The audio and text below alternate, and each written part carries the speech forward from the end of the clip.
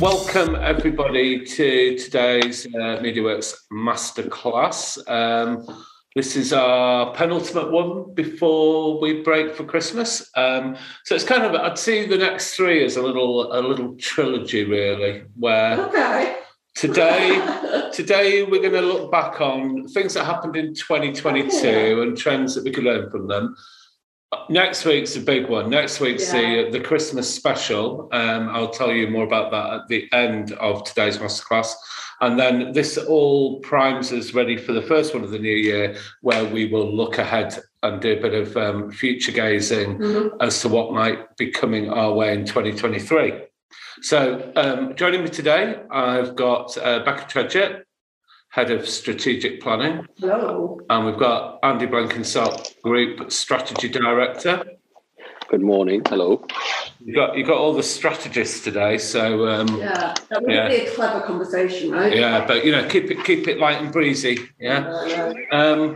So I think when we're looking at trends, and it's an interesting one looking back on a year, because you kind of go like, what actually happened. And I think, this time of year, I mean, I don't know about anybody who's joining us today or listening in on the podcast, but suddenly the world has got very, very busy. So I think we're kind of caught in a whirlwind of, actually working on stuff that's going to be going into next year. So looking backwards is a bit of a wrench sometimes to try and remember what did happen and what had an impact, and, what was it a trend or was it a thing that just happened? So we got our heads together and we've put together, as we normally do for these, a bit of a set of things that we're gonna talk around. So hopefully we'll find that interesting. And I guess we'll just dive in really. Yeah, so Becca, do you want to take the first thing that we decided to talk about? Yes, and I would say probably when we're talking about kind of headlines of the year, probably the biggest one. Do we all agree? I think so. The Queen dying, of course, was absolutely massive, and I think it had a huge impact on whatever sector you worked in, whatever industry you worked in. But I guess we'll talk about it more from a kind of advertising, marketing point of view. I think it was obviously dreadfully sad, and also for everyone at work. I think it was, to use the word, unprecedented. I think no one really knew what to do, how to act. We weren't sure what would happen with advertising. We weren't sure what brands should say, what brands shouldn't say, what would be going on. So I think it's interesting for us to look back. Is Blank's frozen, or is he just very still? Oh dear. Let's power on. Yeah. So I think, it was very interesting to look at the kind of reaction from how different companies acted during that period. And I think the first one that probably went into action for a lot of companies was the advertising blackout. So I think probably, I guess I can't really think of when we saw anything that significant before, but, TV stopping adverts, all out of home stopping, and social media pausing. I think, companies chose to pause advertising, but even places like Twitter weren't running advertising, and you couldn't advertise on TV, you couldn't advertise on out of home and radio. So I think it was really interesting to see the kind of media owners' reaction, and then the kind of brands and companies and what choices they made. And I think, everyone was respectful, and kind of everything was paused. But I do remember at that time there was a lot of conversation about, when do we go back on? Is it 12 days that we go off for? Is it the period up till the funeral? So I think that's been really interesting to see how companies have reacted to that. And, like I said, I think definitely in this industry it's not something I've seen before, everything completely going dark like that. No, and I think... Well, we sat on a train coming back from London. Was that me? We were in a meeting, weren't we, when it started? When it started to people were getting the rumours, and then we were on a train and coming back from London. It kind of got confirmed. But I'll never forget coming out of the train station and getting an Uber back home, and all of the electronic billboards had flipped over to a portrait of the Queen, and it was really quite powerful, and I'm not trying to shoehorn in an advertising message here, but when everything goes to the same thing, it was very, very powerful, and it did really feel like the world had changed and stopped and was taking a moment. But what was also interesting was on the train, suddenly you became more aware of all the people that worked in marketing, because they were all frantically making calls about what they had live, what they were going to do about it, and probably a bit of an insight into how people weren't actually that prepared for it. Yeah, totally. I think when we were sitting across from a woman that was a marketing manager, I remember, and she was kind of managing all her agencies, so it was interesting to watch it from like the other side. Telling her agencies to switch everything off. I think that was definitely that first very reactive moment for a lot of companies and media owners and brands. But then I think it got into that area of, right, what, we've turned everything off. What do we say? Do we say anything? Do we kind of leave it? And I think you did see some quite interesting reactions from brands. I think I pulled out a kind of couple of examples. I think, who was it that I pulled together? The Guardian did an article called Class or Crass. I couldn't do that in my southern accent. Crass. Brands walking a fine line in marketing around the Queen's death. Because I do think that, I don't know, I guess it's very opinion, an opinion whether you stay quiet, whether you don't. But there were quite a few brands that chose to speak out that probably didn't have a huge amount to do with the Queen or the royal family, that kind of got called out on it a bit. I think Domino's were one that was quite kind of significantly mentioned, Playmobil, a few articles around that. I believe even Ann Summers did a tribute to the Queen. So I think that's, definitely something that, regardless of, I guess, this huge event that's happened, but actually really thinking about when you are planning your strategy, really thinking about what are the right things for your brand to be talking about, because you don't have to jump into every conversation. Some might be appropriate, but others. And I think that's definitely something that we saw on that perhaps brands jumped into talking about it that maybe didn't have to, or maybe didn't have the right response on it, that kind of felt a bit tenuous. Yeah, and I think there were some people probably jumped a little bit early. I think, the etiquette seemed to be go quiet, and then once everybody had established it, putting a cover picture of the Queen, that black, the Queen's face on the black background as your social media, then, it felt appropriate for businesses that wanted to do that. I mean, it's a weird one, because with something like that, it's kind of, I think there's, that you would never really recommend people try and capitalise on the situation, but certainly if you felt as a business that you wanted to show your kind of respect. I mean, it's a weird one, isn't it? Because social channels can feel a bit flippant and a bit trivial, but actually it's one of the best ways that businesses can communicate. So it kind of felt appropriate. It was when people started to, try and make something of it that felt a bit weird. Yeah, cross. Blanks, are you on mute? You've just not joined with audio. I'm trying to tell what you're saying.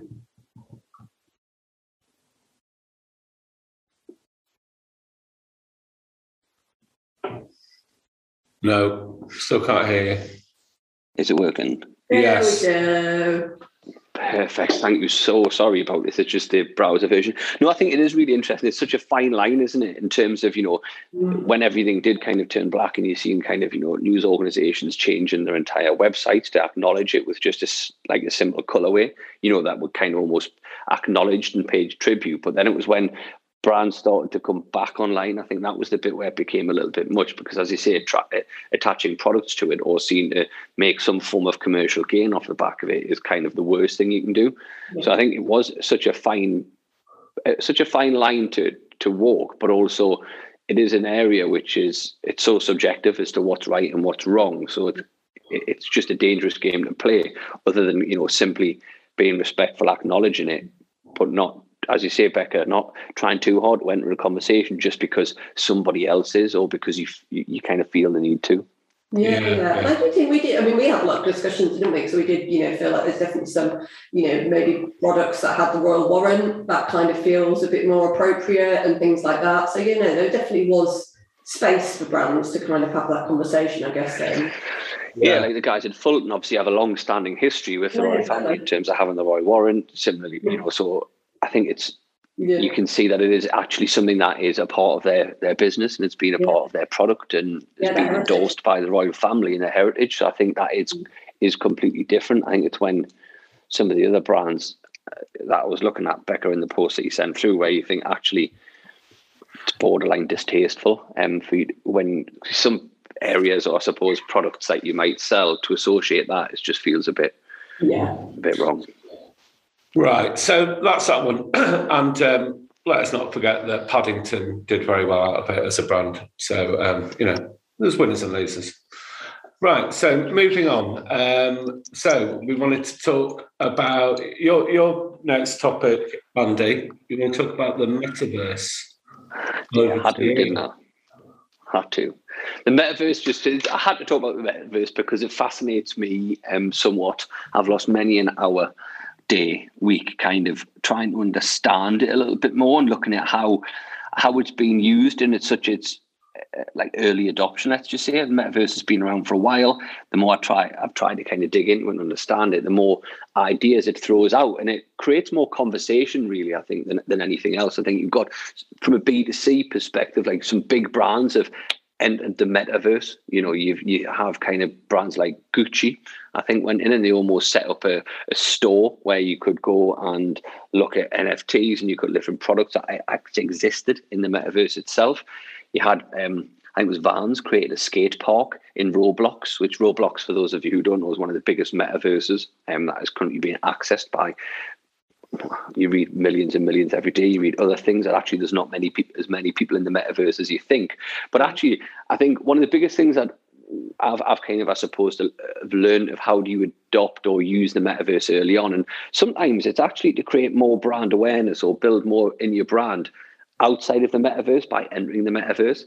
And from a PR perspective, the fact that Gucci were the first person to go in and buy up some real estate and build a store in the metaverse, they didn't generate immediate sales off the back of it. It didn't, open up a whole new revenue stream into a market or a demographic that they hadn't necessarily maybe worked with in the past, but it created so much noise around the brand in publications that are relevant, in Hypebeast, in all of these areas where they knew that they could talk about it. So I think from in its early infancy, maybe, things like the metaverse are used as a tool to create like noise around a brand or create almost a big brand presence outside of the metaverse as opposed to inside of it. So I think that's been quite fascinating to see how people have adopted it. And then I think then it started to kind of think, well, actually, it's very easy for big brands to go in there and spend, hundreds of thousands of pounds buying a place, investing in building things. But then from a B2B perspective, like, has it really been explored in terms of, training videos or collaboration or going into the metaverse and meeting people and building communities? I think that's probably the only place at the minute from a B2B perspective that it's going to help and support a business.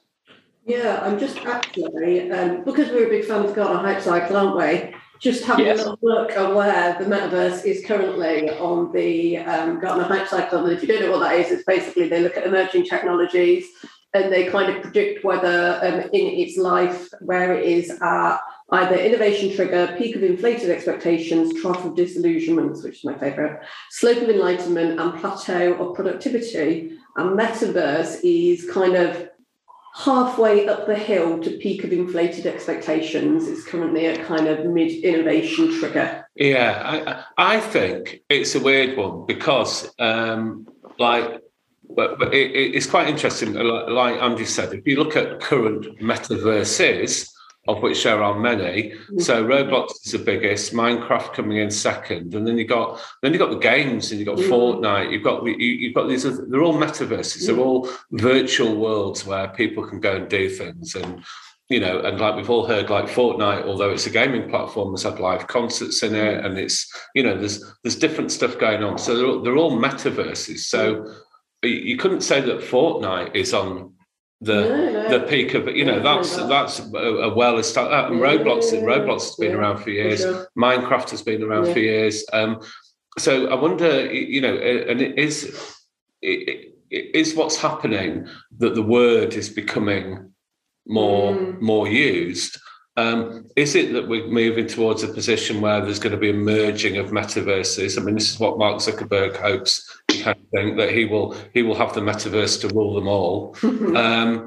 But it's definitely not a new thing. And I think that, like you said about the brands going in and setting up stores, back in the day, and I'm talking like the noughties, I think, Second Life was the kind of first metaverse that really, really took off. Hugely successful, millions of people on it. You could create, yourself. You could have an identity. You could create worlds.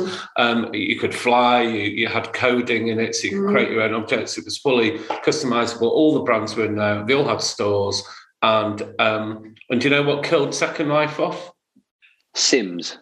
Facebook. Oh, I was going to say, how about Facebook? Because Second Life was there before the social networks really took off. So it was a place that you could go and you could kind of hide behind an avatar, do what you wanted to do. But then social networks just kind of removed the pain of having to drop into a 3D world to do it. Yeah. So it's almost like we've now come full circle where the theory is you can take the interaction of a social network and it'll be better if it's in a virtual world.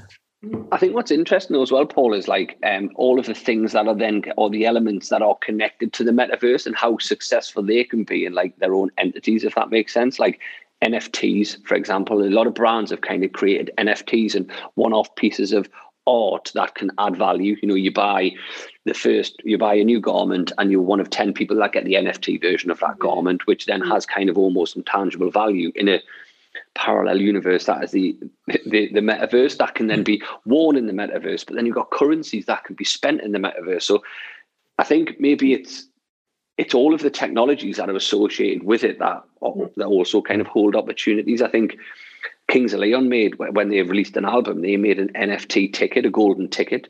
That meant you could get front row access to every single Kings of Leon gig, only if you had this one-off ticket that was an NFT. So I think people are using these they're even using some of these technologies to build loyalty and create, better relationships with end consumers as well. Yeah. I think a bit of a buzz as well, like you say, it kind of comes back to it's probably not really about the NFT, it's about the story around the NFT. Yeah. That's the... Here's the theory, and we'll see whether it works out for next year, but we're already in the metaverse, right? All of this is a metaverse. Zoom is a metaverse. Yeah, all of it already is. We can do things virtually. We can do all these things. We can be on platforms under a different pseudonym. We can be into all these different things. And is the fact of adding a 3D world onto it the critical bit? I don't know. And I do a lot of gaming, so I already feel like I'm in a load of metaverses already. So I don't know. I think it's going to be really interesting whether Zuck's vision of it becoming a place to do business, a place to go do gaming, to socialise, to shop, to get entertainment. Do you need to be there as a little cartoon version of yourself in order to do that? I don't know. Yeah, I'll be honest, I'm cynical. I'm still not bought in yet. I can see it from a gaming point of view, but I don't know. I think things like socialising in business, I think kind of hasn't the pandemic proved that we kind of like people. Do you know what I mean? Like, I think, we could have all post-pandemic continued to, I know some places are completely remote, but I mean, so many businesses are going back now, right? Yeah. That kind of thing. I'm all in, me, Becca. I'm all in. I'm never going to see you again in real life. Just an avatar. No. Hey, the benefit is an avatar of you. We could copy them. Well, yeah, be on time. Yeah, exactly. We could make them on time. Update. Will my Zoom work properly in the metaverse? Yeah. Right. So I was going to say, what we should do, like Blue Peter, we should put our trends in a time box and then open them next year. Yeah, that's what we should do. Yeah, keep a note. Right, so next one, back over to Becca, talking of, which we weren't, Twitter. So over to you. Well, Twitter. So I think Twitter's always had a bit of a tough time, hasn't it? I think whenever we look at, probably over the last, 5-10 years, whenever we look at Twitter, it probably hasn't had a really solid role in kind of the social platforms. It's always kind of been up and down in terms of how much money it's making, how much stocks are worth. It's kind of probably reached penetration in terms of the amount of people who are on it. And I think probably, when we've looked at usage, it's kind of a bit more around corporate comms or media interactions or being reactive on top of things. It's always kind of, I think, struggle to find its place. Unless you're Donald Trump. Well, in which case? well, I guess then we get into, right, what's happening with Twitter. So I presume everyone will have seen this in the news, but people don't know, Elon Musk bought it committed to buying it probably about 18 months ago. And there was lots of back and forth, and finally kind of got pushed into buying it. And now Elon Musk owns Twitter, and he's kind of come in and a lot of things have changed. I think the first thing was there was a huge amount of layoffs. They got rid of a huge amount of staff. I mean, rumours are pretty much all of their kind of content moderation teams, a lot of their kind of development teams, a lot of those kind of, more maybe, I guess, teams that bring everything together, things like kind of HR and corporate comms and things like that. So there's been some huge issues around that people aren't even sure whether they have the staff to actually function Twitter as Twitter at the moment. But, Elon Musk, being quite a controversial guy, has also introduced some new things into there that have kind of, I guess, got people talking. So I think some of the biggest things are, firstly, he introduced paid verification. So, on most platforms, if you're a celebrity or a brand, you tend to get like a little blue tick that means you are who you say you are. Whereas now on Twitter, or for a period of time, he introduced that if you paid, I want to say it was about £9 a month, £8.99, something like that, you could get your account verified. And lo and behold, that got absolutely abused. So people were setting up accounts, calling them different brand and company names, pretending to be different companies, saying very controversial things. And then the companies that were actually real were coming to have them kind of defend that and say that wasn't them. I mean, there was a huge news story about a pharmaceutical company in America. Someone did this and set up a Twitter in their name and said that they were giving away free, I think it was insulin. They were one of the biggest manufacturers of insulin. And if you have a look at that, their stocks absolutely tanked after that. So there was a lot of, a lot of people criticising that. So they've kind of removed that. And it looks like there will be lots of tiers of verification on Twitter. And then I think one of the other really controversial things that, has just kind of happened is Elon Musk has always been a big believer in free speech. So now he's looking at unsuspending lots of accounts that were banned previously on Twitter for, saying things that go against their community guidelines, whether that is kind of inciting violence or racist or homophobic or anti-Semitic. He's actually now re-allowing those figures to be on Twitter and allowing that speech to happen. I think his line is that those accounts will get flagged and then those tweets will get less reach. But, it'll be interesting to see what happens if you're someone like Donald Trump that's got millions and millions and millions of followers.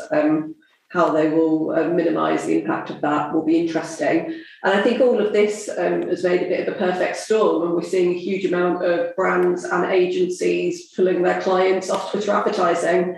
So it's going to be interesting to see what happens, because as it stands, they're losing revenue from ad streams and they're not getting people to pay for anything in terms of a verification. So, how they're going to sustain paying staff, keeping it, up and running, will be interesting. Yeah, and I think this one's going to, if you saw the news this morning, that there's a big online bill going through UK Parliament, and they've decided to water down the requirement for social platforms to remove harmful content. It's where it's not illegal, but it would be considered harmful. And I think that it will be interesting, those same advertisers that are saying we don't want to rub shoulders with these people on Twitter well, they are going to be still rubbing shoulders with those people on Facebook and Instagram and TikTok, and so I think this is going to be a really interesting one, how this plays out. And obviously, Elon Musk is the richest man in the world, so he's got he can probably ride out a little bit of a financial storm, but who knows? Yeah. Well, I think, Paul, I'm just thinking in terms of it's interesting, isn't it? Because he's cutting a lot of features. He's reviewing what works and what doesn't. But early on, Paul, I remember you sent a piece. You sent us his stance or his position on advertising, where it was kind of like low relevancy ads or spam, but highly relevant ads are actually content. And actually, you should be able to curate an experience that you want through advertising, and almost not removing it, because as you say, he could probably afford to run the thing without advertising for a short amount of time. But he's actually wanting to see how advertising can be better on the platform, because he understands it's a necessary. I don't want to say necessary evil, because we can see it adds value. So I think that's quite interesting.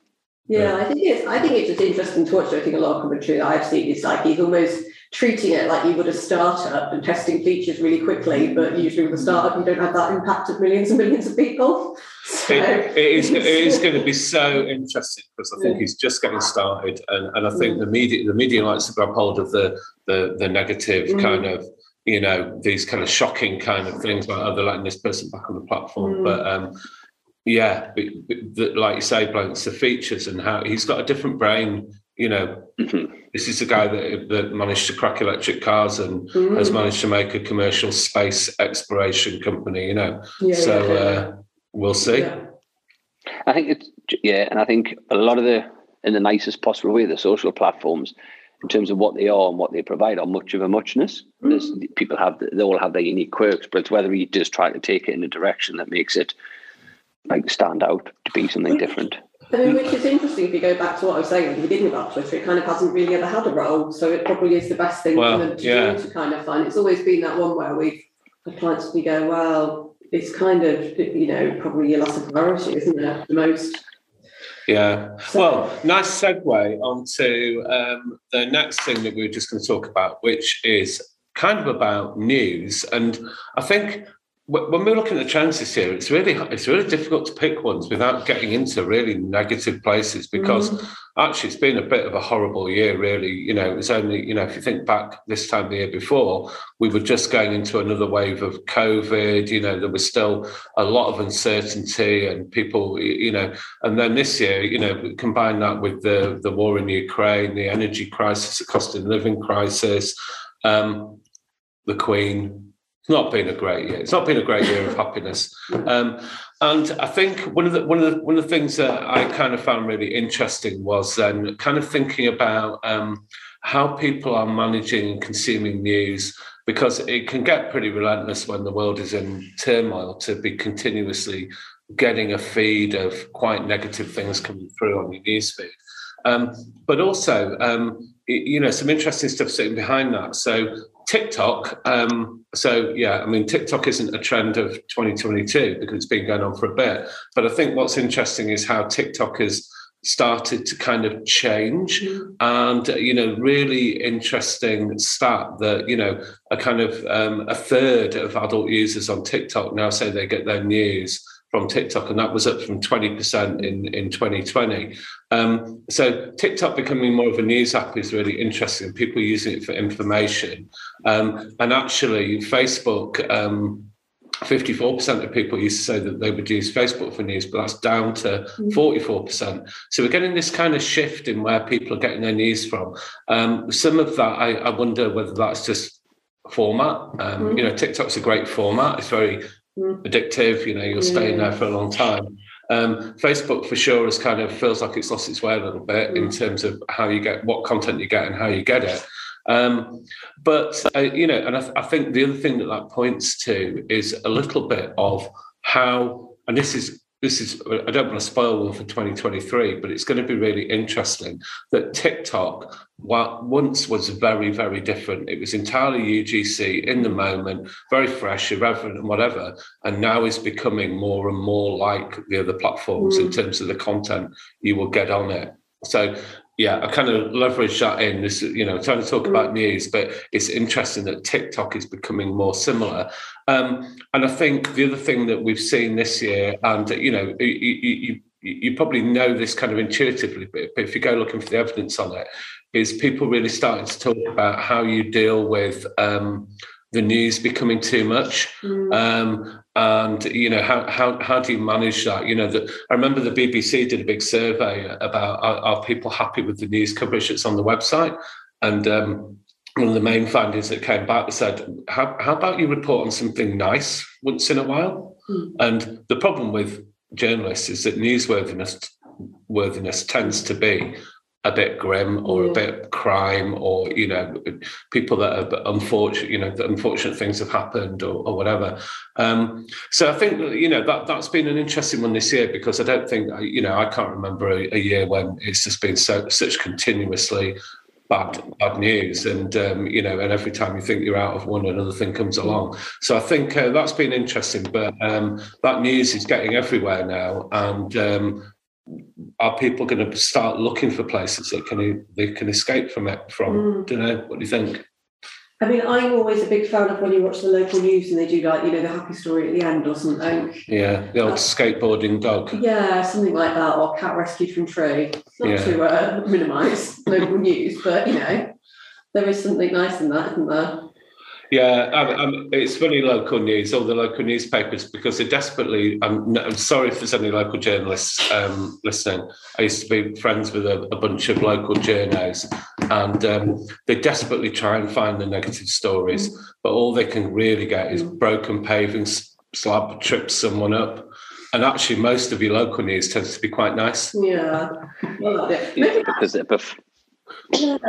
Maybe that's what we just need to get, more local news. Paul, I think you made an interesting point early on, as you talked about the trend of TikTok and stuff. But I think for me, it's just as a trend, or just this shift, which has always been there for a while, towards short form news content. I think that's the biggest motivator for me, is short form content. I remember, if you go back it'd be 8-10 years ago, where you used to see national newspapers full the front half of the book with nibs, news in brief, short form, short snippets of content that would give you what you needed enough to move on. And then you've seen across London, the whole place was littered with free sheets where it was all, published every afternoon, 4:00, short form content.